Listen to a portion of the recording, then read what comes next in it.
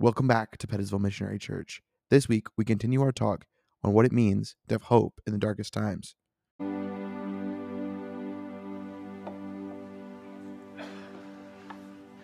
Well, thank you, worship team, for leading us.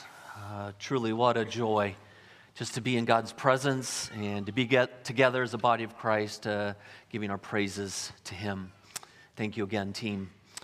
All right, kids, you may take off to Rooted. Rooted is our children's ministry here at Pettisville.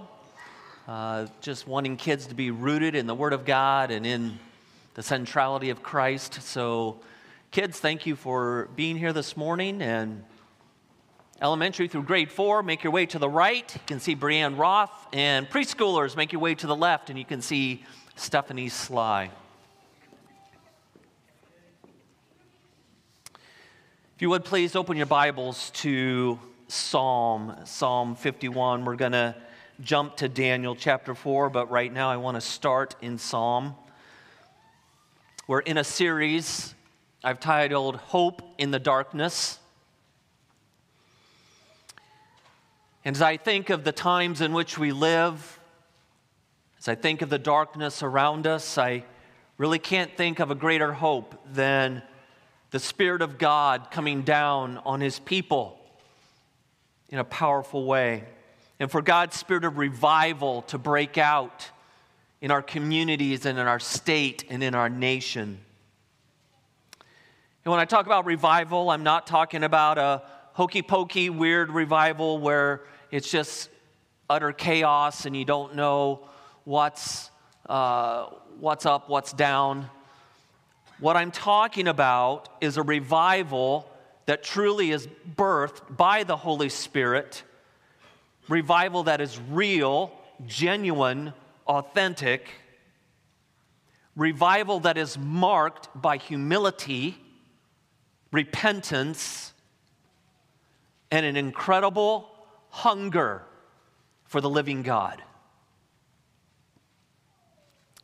I want to say right here at the beginning of my message that it will be very different than what I normally do. It will be more testimonial than it will be expository. If you've been following the news headlines, you have probably heard that there are some really incredible things happening at Asbury University in Wilmore, Kentucky.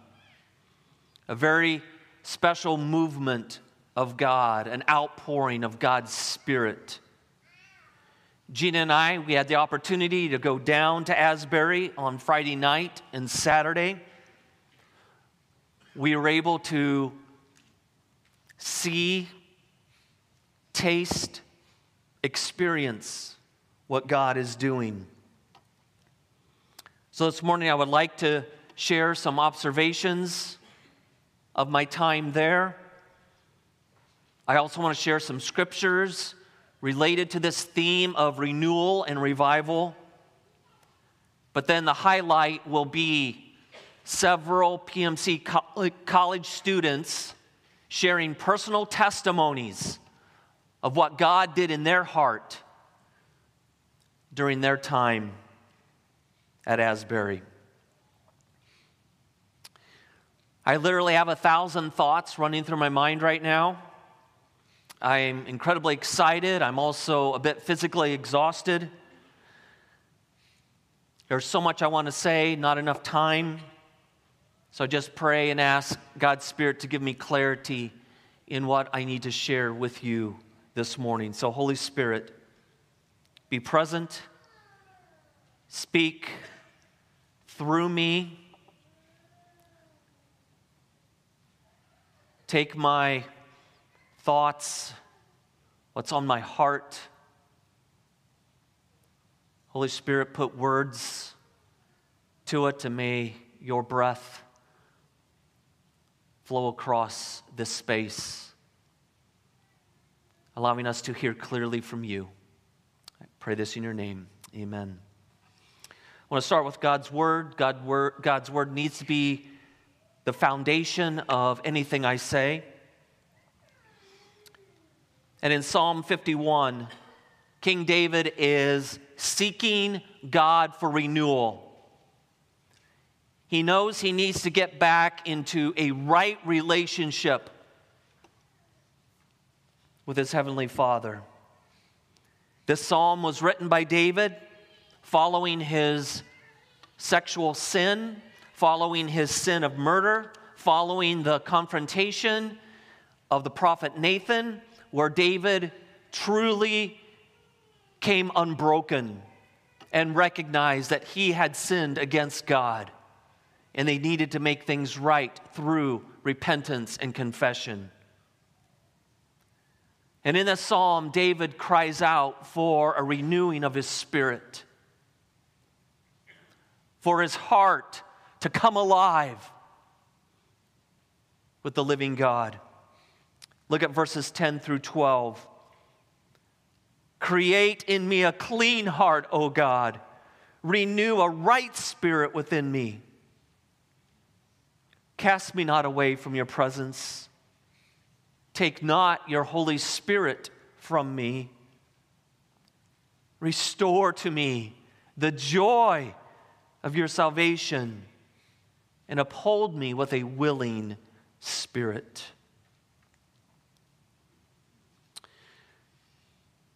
There are times in our life when we need renewal and revival. We need that nudge of God's Spirit to draw close to the Father. Maybe we've gone through a very hard, painful, difficult season and we feel distant from God. And we need His Spirit to revive our heart and to bring us back into that close, intimate relationship with Him. Maybe we've kind of unknowingly made a subtle shift in priorities in our life. And while we say God is first place,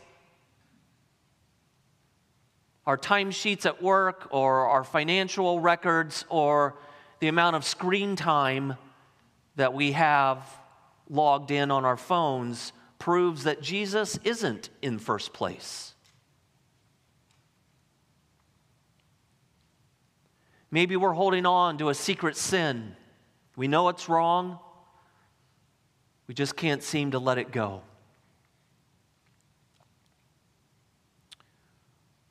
Well, the Word of God tells us that the Spirit of God is ready to revive, ready to bring renewal to our hearts. Jesus is so ready to extend grace and mercy. He's so ready to remove the guilt and the shame. He's ready to slash through the lies of the enemy. He's ready to take the brokenness of your life and redeem it. He's ready to take the wounds and to bring healing and restoration. That is the God we serve. All of us, from time to time, we need revival. I need it. You need it. And God is ready to do His part if we are willing to do our part. There are times in Scripture when God's Spirit comes in supernatural ways, bringing revival. The people of Israel experienced times of revival. Even a very pagan city, the city of Nineveh, upon the reluctant prophet Jonah preaching a message of repentance, God brings revival into that city. In the New Testament, on the day of Pentecost, Simon Peter, an ordinary common man, a fisherman, no public speaking experience or training whatsoever. Yet the Holy Spirit of God ignites his heart and he preaches the gospel, and 3,000 come to faith and are born again. Throughout church history, there are examples of revival, whether it's a small pocket of revival in a remote African village, to revival in cities and even across the nation, like the Great Awakening in the United States in the 1730s. I'll be the first to admit I don't know everything there is to know about revival. I feel God is teaching me. I feel I'm learning some important things, but I do not know it all. But one of the things that seems consistent to me is that revival is never the same. God cannot be put in a box. There's no magic formula for revival. God doesn't work in the same way in different locations or even in different time periods. How God worked in the 1700s is different than how He is working now in 2023.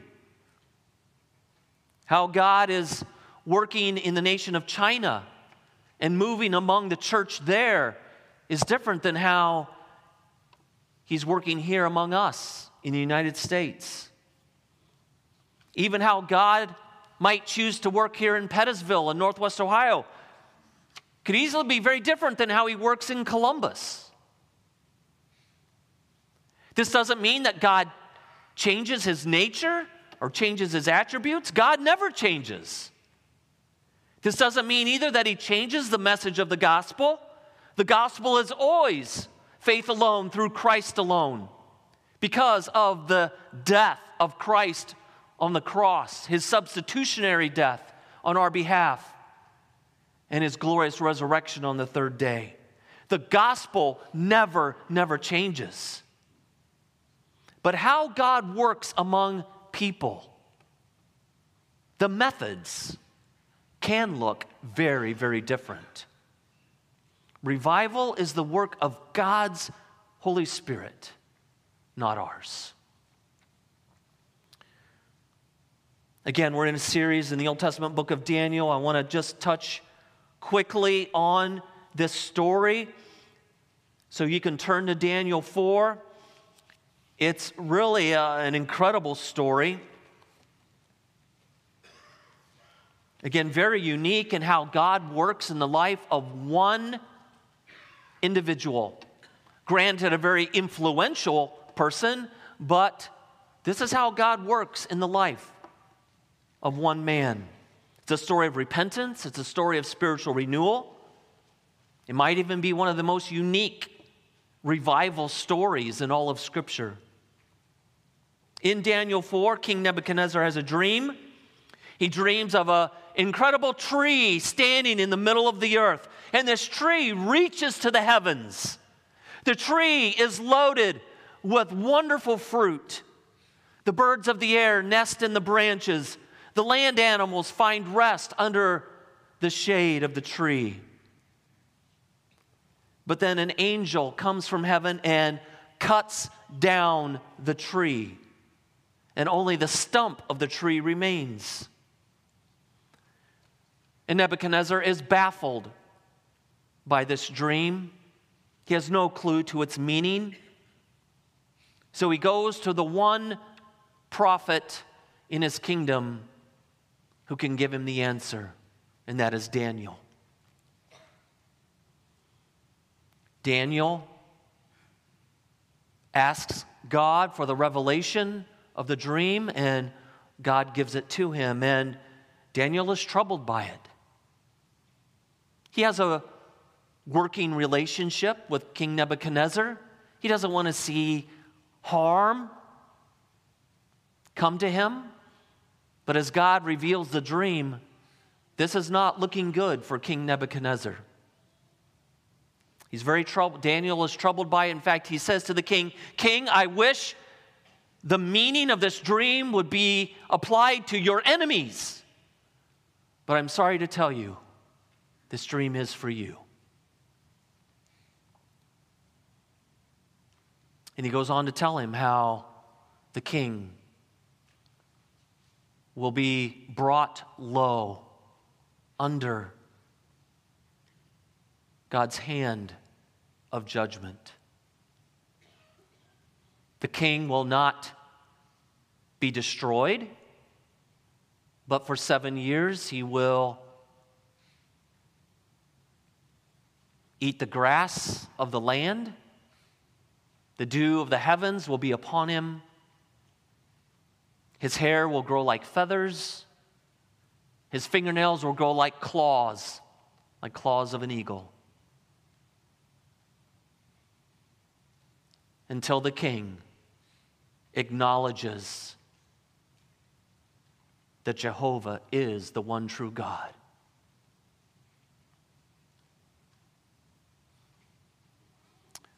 When Daniel gives to the king the meaning of the dream, there is no record in Daniel 4 as to how the king responds to that. All we know is that 12 months later, the fulfillment of the dream happens. Again, the king could have been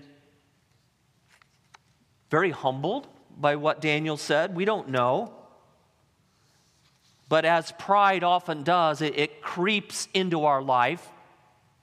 It comes from those dark crevices within our heart, and all of a sudden it overcomes us.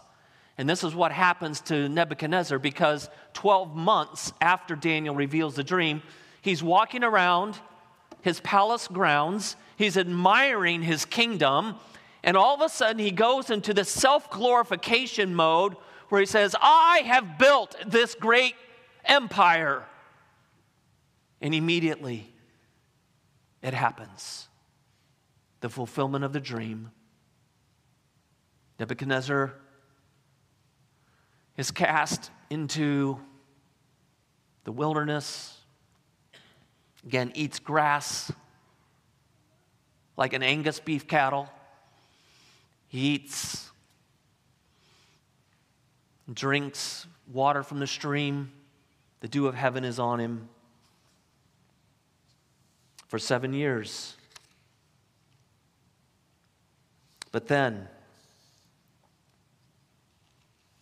he comes to his senses. And he does, at the end of Daniel 4, give praise to the one true God. Notice verse 37. Now I, Nebuchadnezzar, praise and extol and honor the King of heaven. For all his works are right and his ways are just. In those who walk in pride, he is able to humble. When it comes to revival, God has his part. Revival is birthed by the Holy Spirit, but we also have our part. And I believe one of the key components for us is humility. Coming to God with that posture of, you are great, you are good, you are mighty. And I am your child and your servant. Coming with confession of times when pride has come into our life. Coming to God and saying, I want more of you and less of me. Just like John the Baptist, Jesus must increase and I must decrease. That's humility, and that is what's needed in revival. I'm going to shift gears and talk a little bit about what God's Spirit is doing at Asbury. It really is quite incredible. It is, I believe, truly a work of the Holy Spirit. Started a week and a half ago. It was on a Wednesday. what you would say just a regular chapel service day.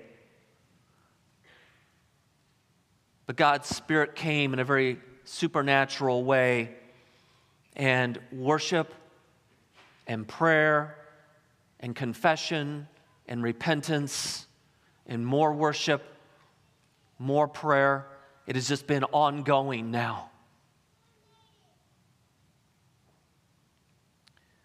The opportunity came early last week for Gina and I to go down to Asbury. We were praying about it. We would have loved to have gone somewhere in the middle of the week. It simply did not work out in scheduling.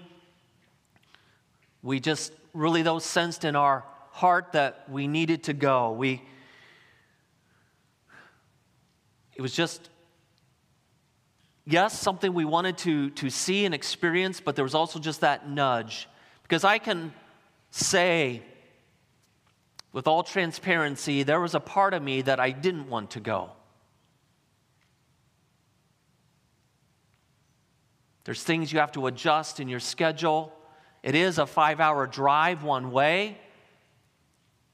I'm not in my 20s anymore. I kind of need to sleep at night. And I realized that actually windshield time would be equal to the time down there at Asbury. But again, I just could not escape this nudging of God's Spirit to go. And I'm so thankful that Gina and I did. We arrived on the campus Friday night at about 11:30 p.m. The line leading into Hughes Auditorium was very long. I would estimate at least 300 to 400 people standing in line. We knew we probably couldn't get in that night, so we simply stood in the grass right in front of the auditorium where many others were, and we just worshiped.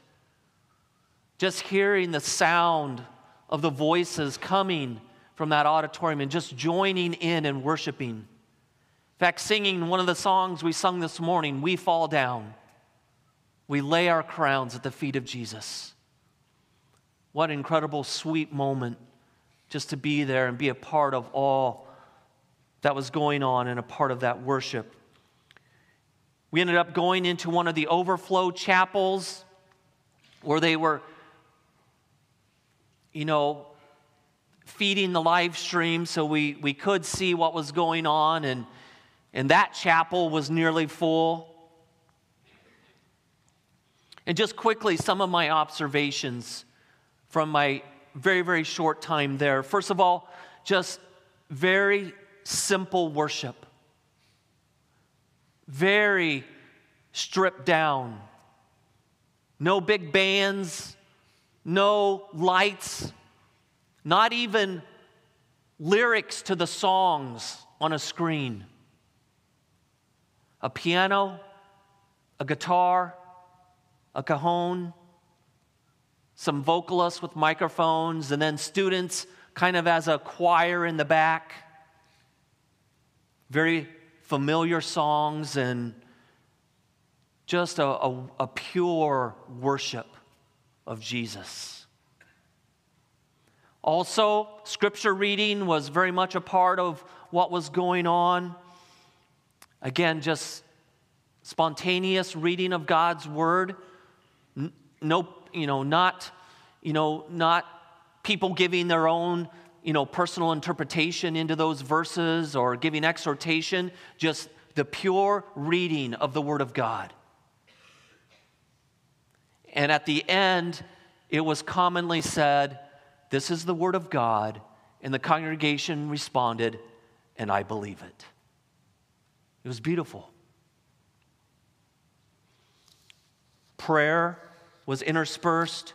Also, what I love, just times of silence. Times when the facilitator would say, "I simply want you to listen." There will be nothing going on. No music, nothing. Just quiet, being still, listening to the Spirit of God.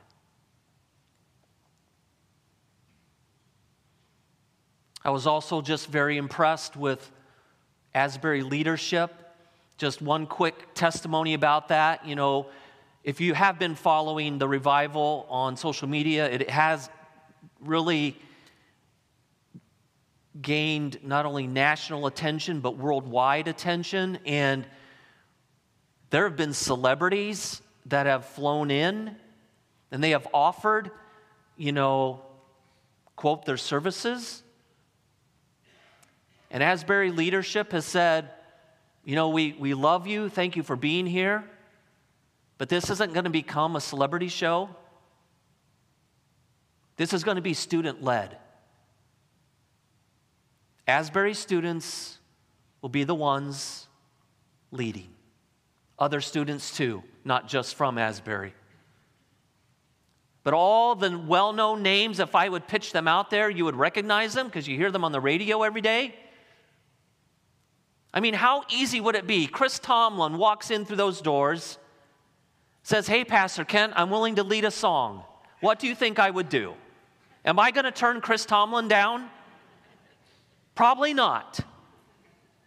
So hats off to Asbury leadership to say, we're going to keep this to Gen Z, college students, 18 to 25. This is for you, and you're going to lead it. I need to stop talking because I've got students right here from Pettisville Missionary who have been on campus, who have been a part of it, and I want you to hear their testimony. So come on up. Those of you that were a part of it. Again, we have with us Josh Graber and CJ Pierce, Michaela Graber. We have Sarah Beck, Elizabeth Beck. The Beck sisters actually attend Asbury, so they have been a part of it from day one. So just wonderful for them to be with us this morning and sharing their experiences. Again, just everyone come over here, yeah. We're a little more organized this time than first service. So also, we had Weston Roofer with us first service. He wasn't able to be with us second service. So we have these 5 college students who, again, are just here to share their experiences and how God has been working in their heart and what revival means to them. So thank you so much, and we're just going to start with you, Sarah. Is that okay? Yeah. That's okay. All right. Go ahead. I cried last service, so I'll try to spare you. No, it's fine. We're real. We're transparent here. It's all good. You just can't cry without thinking about it. So Liz and I go to Asbury, and we've been there. This is our senior year. And we've been in leadership at the barn, and so we've kind of seen a lot of students and been able to kind of be a part of a lot of student life. And we've been praying for the last year and a half, especially, just for the students. We have a lot of friends. They go to Asbury, but they're not Christians. And so after a while, we just kind of got tired of hearing about praying for revival, and it wasn't coming, and we didn't see our friends coming to Christ, and we didn't see fruit in their lives. And when we heard about that chapel hadn't ended, and we were in chapel that day, I had friends that came into class and was just telling our professors, guys, we haven't stopped worshiping. Everyone's still in the chapel. I encourage you to come out of classes and come join us. And I was just kind of in disbelief and this can't be real. It's going to end in a couple of hours. And then later that night, it was still going on, and people were saying, keep coming, come back, come worship with us. And we had stuff to do at the barn and taking care of horses and stuff. And the opportunity just came. We're maybe we should go. So we took time beforehand to read and pray about it before we went, just for wisdom and discernment. And we ended up going to the chapel. It was packed. The library was packed. And usually professors and administrative People are usually gone by that point, so there's usually a lot of parking. So we ended up finding a place, and we went towards the chapel, and we just saw hands on the stained glass windows of people praying over the students and Asbury as a whole and campuses, and they just prayed. We went in there, and Liz and I have been going through a lot the last 6 months, and so once we stepped in there, like the first words the facilitator was talking about, they were just like, I just feel like we have to pray for healing in this specific area, and Liz and I just started bawling. We were like, no way that they like named like specifically what we were struggling with. And this lady came over and she was like, I feel like I just have to pray for you for this, for something specific, for this healing. And she prayed over us, and we just felt so much peace.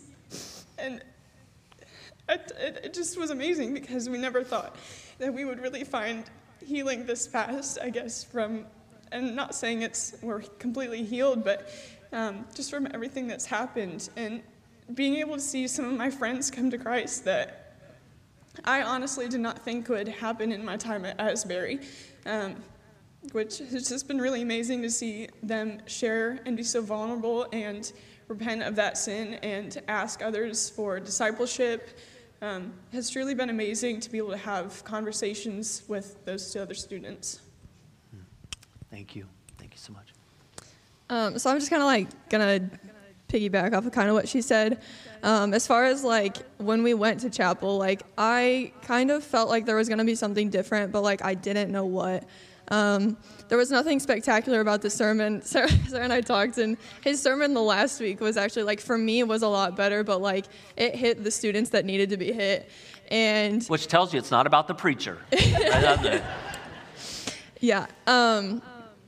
And I don't know, we went, and there was no, like, true altar call. Like, it wasn't like, come do this now. Like, he kind of jokingly said, like, I mean, he was honest, and he said, like, I'll pray for you after, and he jokingly said, I'll be here till 1 o'clock if you want me to.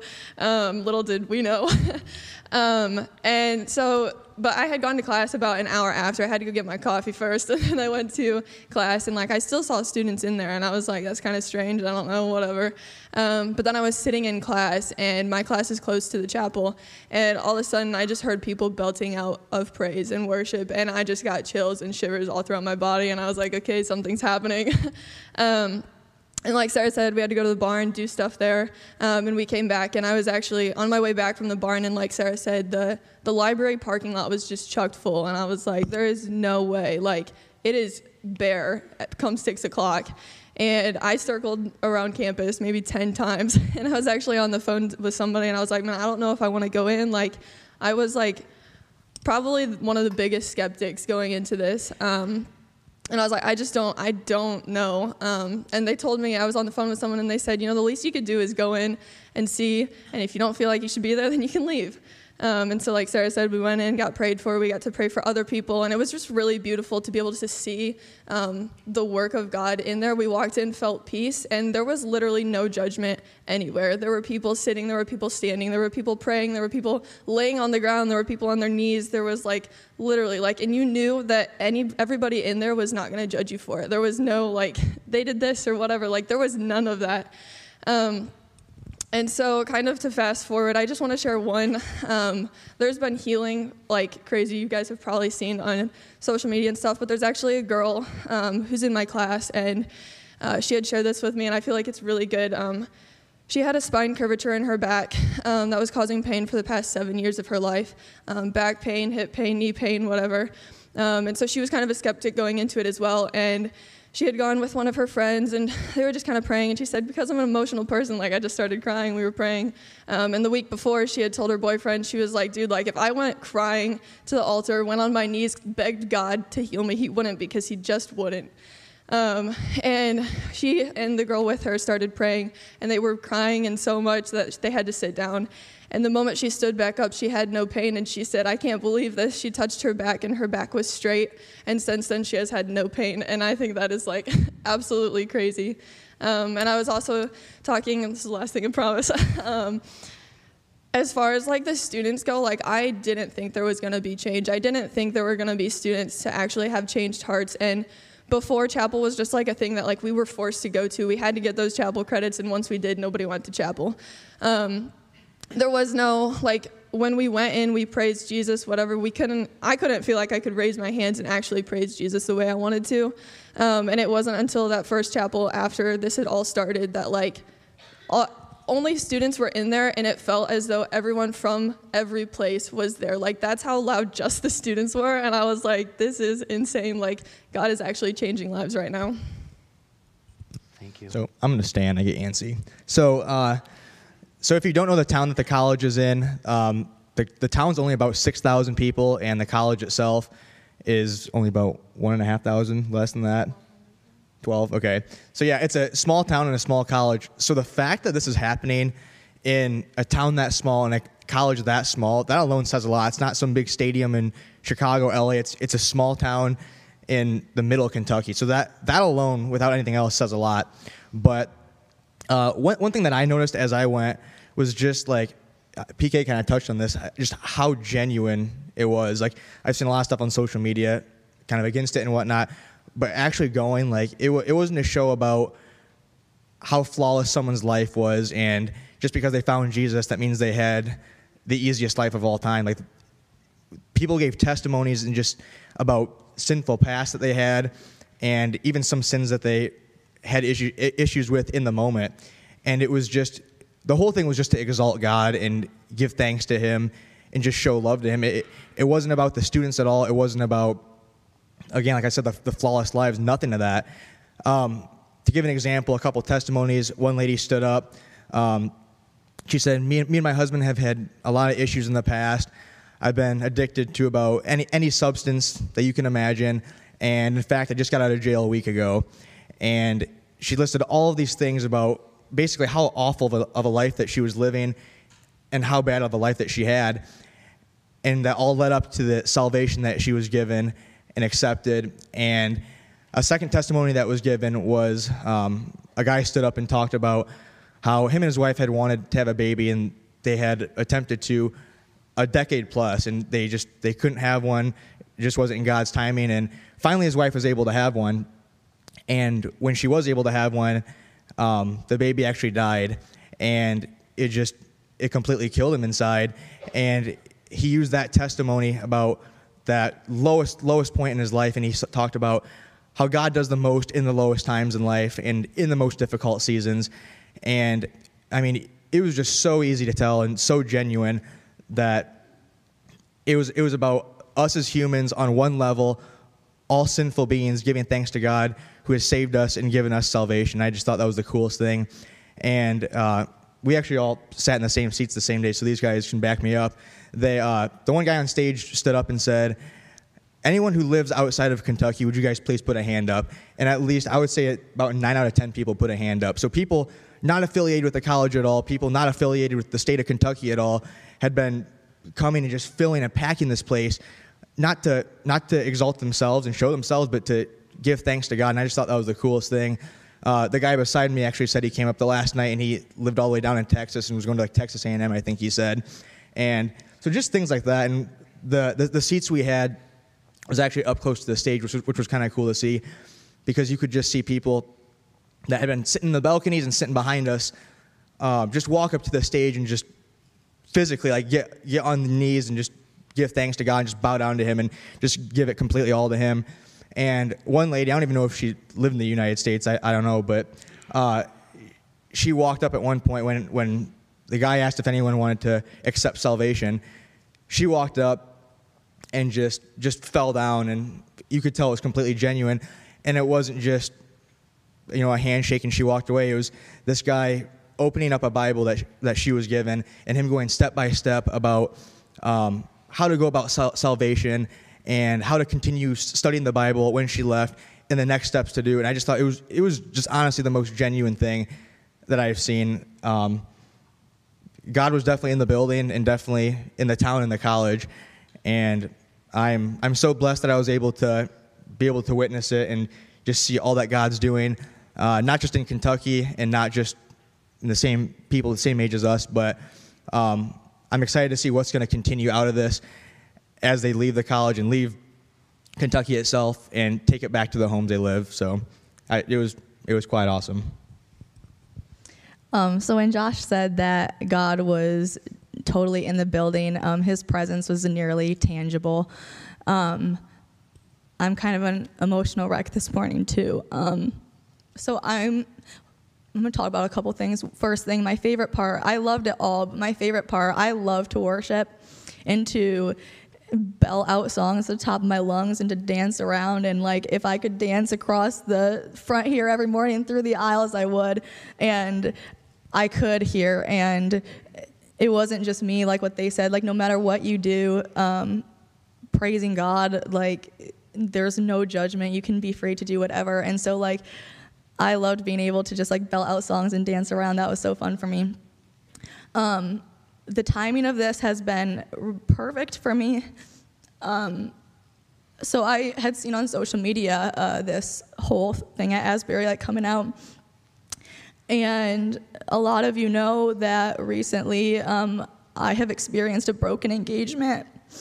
And that's been really difficult for me. And so I've been in a pretty deep valley. It's not that I've like lost my faith or anything, but like I've questioned God a lot and his plan and my purpose in it. So I was like, I had seen this Asbury thing and I was like, what perfect timing to be able to go and just spend hours like praising God. And I knew I needed it, so I went down there. So my personal revival that I guess I had were two different aspects. One guy, when they were talking about testimonies, one guy in high school went up and said he had gone through a tough breakup, and he said, sometimes God has to break your heart to save your soul.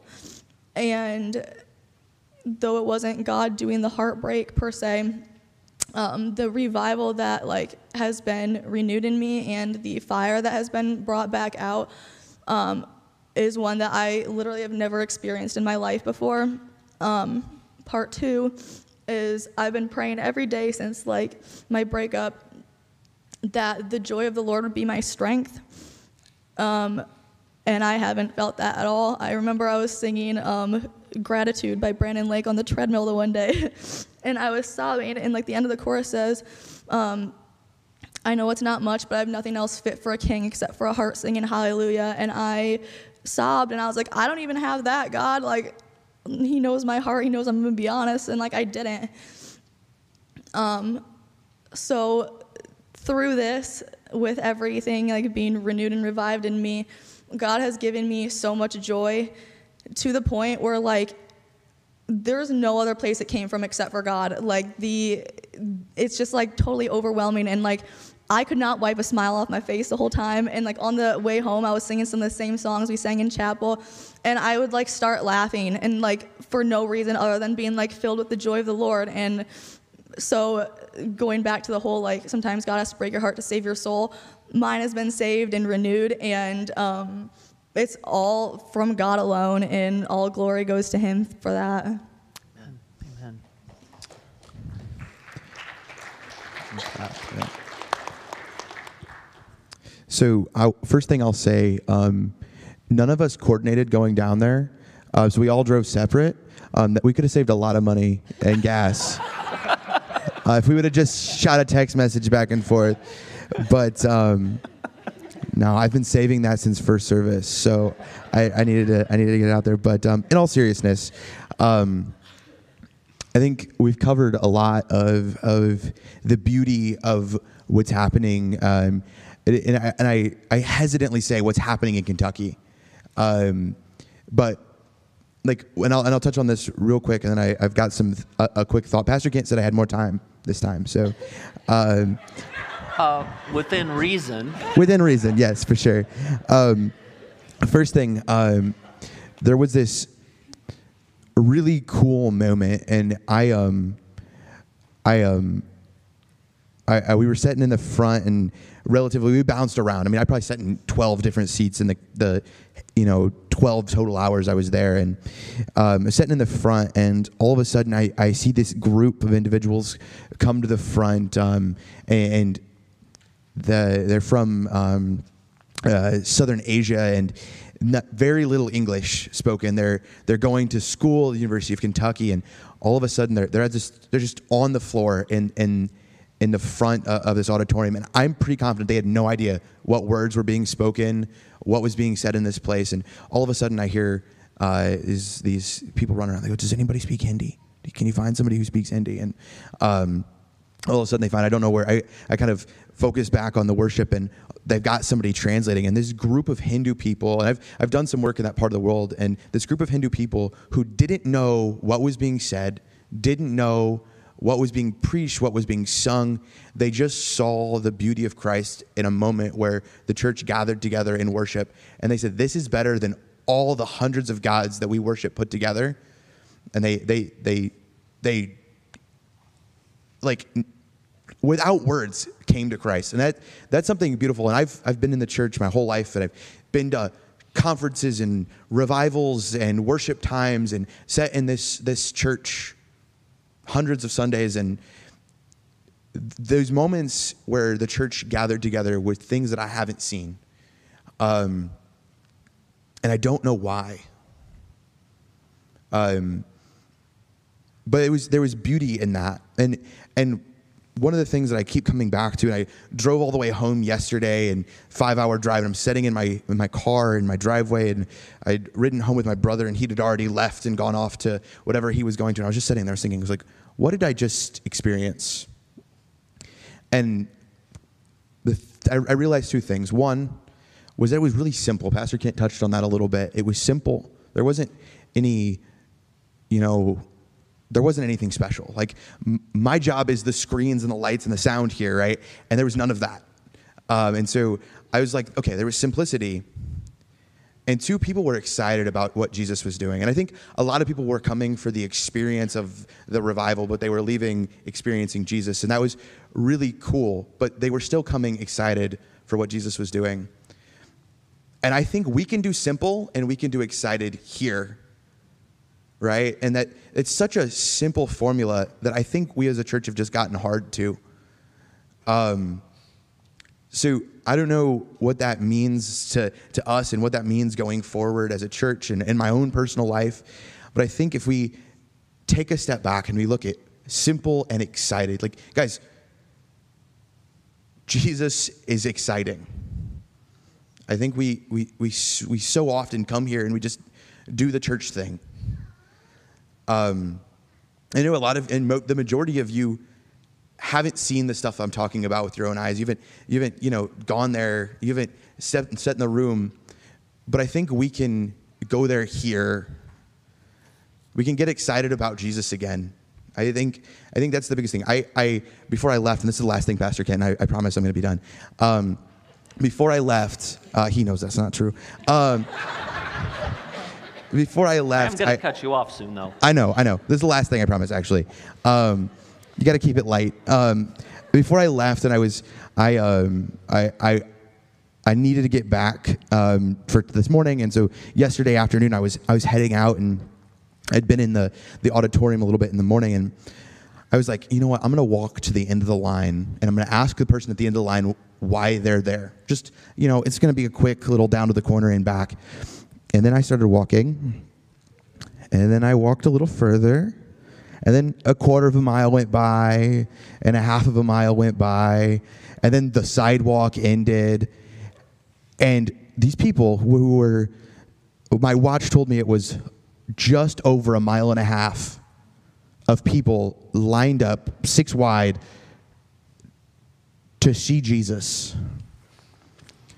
And I think that's kind of this reflection of heaven, right? Like, we have these long lines to just get to the throne.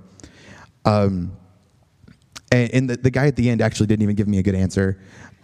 He's like, I don't know, my youth pastor dragged me along. But yeah, I don't know. So I'm going to be done now because Pastor Kent's up. He's going to keep talking. But yeah, I appreciate you guys all for listening to our humble testimonies of what happened there. But thank you.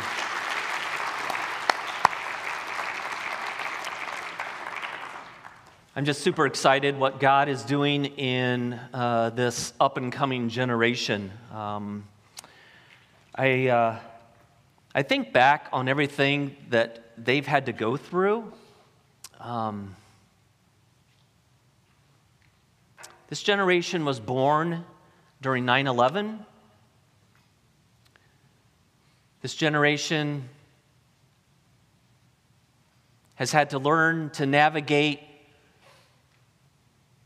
smartphones and social media as kids and early teens. They live through incredible cultural shifts just in regards to morality. We're in this time of gender confusion and so many things going on. I think of this generation, the year of COVID, many of them were seniors, had so much stolen from them. I'm just beyond thrilled that God is just pouring His Spirit on Gen Z, giving them this desire and this passion for Him. And to see these 18 to 22-year-olds just coming to the point of surrendering everything to Christ. There were some high school students in front of us, and I don't know how far they had driven. They were out of state. I asked them where they spent the night, and they said, in our car. But they said, we have seen God's Spirit move even in our youth group, where we've had 10 people come to Christ. It's incredible what God is doing, and I praise God, and I pray that that happens far beyond Asbury University. And one of the things I really want to make sure I'm clear on is that no one has to go to Asbury to experience God. No one has to go there to experience the Holy Spirit and to come to those points of renewal and revival in your life. That can happen here. It can happen in your daily life. It can happen as you're driving in your car to work. It can happen in your own personal quiet time in the morning when you have your cup of coffee. It can happen as you're laying in bed at night praying and worshiping Him. You don't have to go to Asbury. But I'm so excited what God is doing. And I would just love for us to continue to pray for God's Spirit to move and God's Spirit to stir even here in Northwest Ohio. Again, I really can't think of a greater hope in the darkness than revival. Isn't it? I didn't think of this on my own, but Gina said this, and I've also seen it on social media. She goes, isn't it interesting that at the Grammys, you had,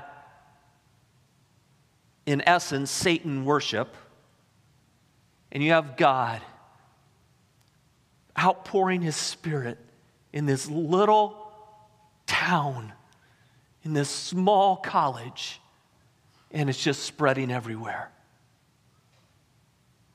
There is hope in the darkness. There is, because of God, because of Jesus, because of the Holy Spirit. Tonight, we're doing a pop-up worship here at PMC. We're not trying to do any copycat revival stuff. This is just what we're sensing we should do. We'll meet here tonight, 6:30. In the sanctuary. We really don't know what we're doing. It's really kind of unplanned. We'll gather, we'll worship, we'll read the Word, we'll pray. It may last an hour, and we all sense that it's done, and we'll go home. Maybe it'll last an hour and a half. I don't know. We'll leave all of that up to the Lord. But if you have a hunger in your heart for God, if you want renewal and revival in your spirit, Ask him. Seek him. Have that posture of humility. Cry out to him. And God promises to renew our spirit and to restore to us the joy of our salvation. Would you stand as I pray for us?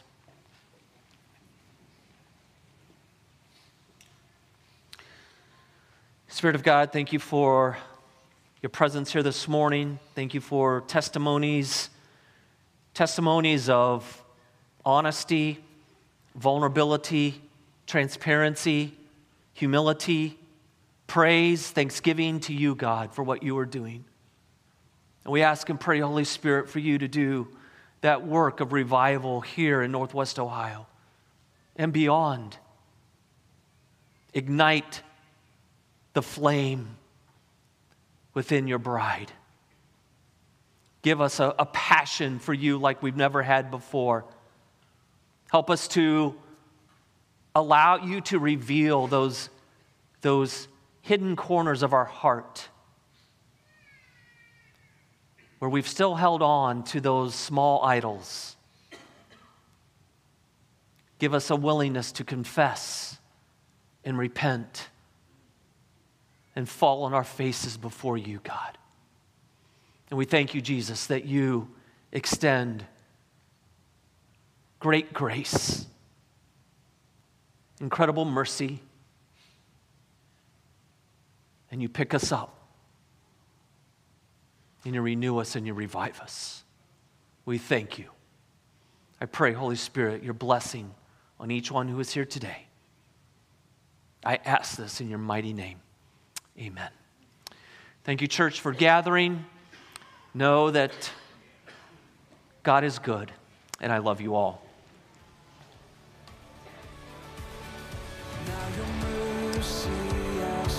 Also,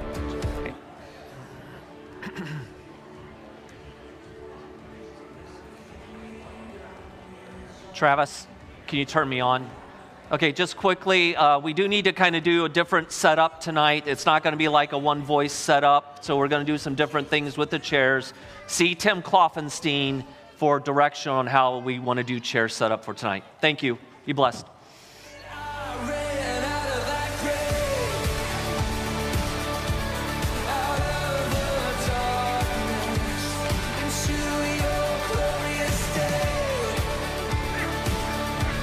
Amen.